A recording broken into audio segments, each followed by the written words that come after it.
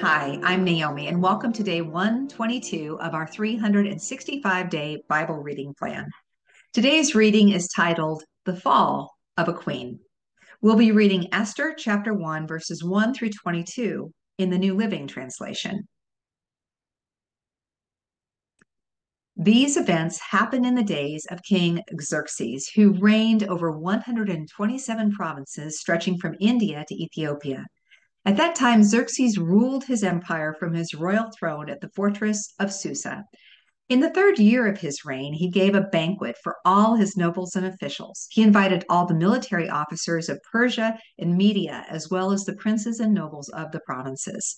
The celebration lasted 180 days, a tremendous display of the opulent wealth of his empire and the pomp and splendor of his majesty. When it was all over, the king gave a banquet for all the people, from the greatest to the least, who were in the fortress of Susa. It lasted for 7 days and was held in the courtyard of the palace garden. The courtyard was beautifully decorated with white cotton curtains and blue hangings, which were fastened with white linen cords and purple ribbons to silver rings embedded in marble pillars. Gold and silver couches stood on a mosaic pavement of porphyry, marble, mother of pearl, and other costly stones. Drinks were served in gold goblets of many designs, and there was an abundance of royal wine, reflecting the king's generosity. By edict of the king, no limits were placed on all the drinking, for the king had instructed his palace officials to serve each man as much as he wanted. At the same time, Queen Vashti gave a banquet for the women in the royal palace of King Xerxes. On the seventh day of the feast, when King Xerxes was in high spirits because of the wine, he told 7 eunuchs who attended him, Mehuman, Biztha, Harbana, Bigtha, Abagtha, Zethar, and Carcas, to bring Queen Vashti to him with the royal crown on her head. He wanted the nobles and all the other men to gaze on her beauty, for she was a very beautiful woman.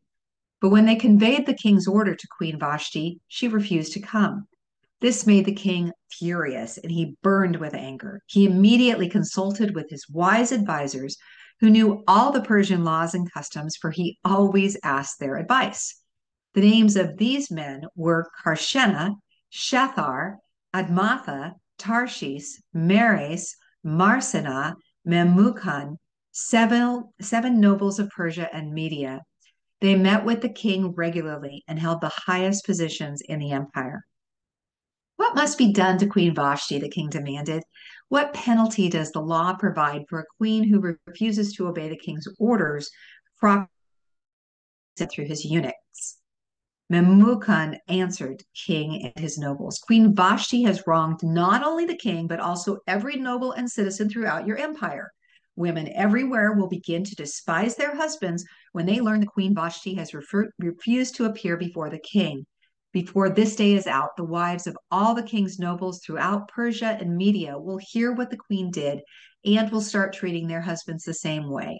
There will be no end to their contempt and anger. So, if it please the king, we suggest that you issue a written decree, a law of the Persians and Medes that cannot be revoked. It should order that Queen Vashti be forever banished from the presence of King Xerxes, and that the king should choose another queen more worthy than she.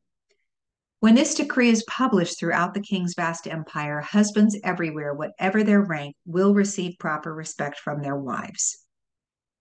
The king and his nobles thought this made good sense, so he followed Memucan's counsel. He sent letters to all parts of the empire, to each province in its own script and language, proclaiming that every man should be the ruler of his own home and should say whatever he pleases. Thanks for joining us for today's reading. And remember, everyone has an invitation to sit at Jesus' table. We hope you'll find your story and purpose in God's story.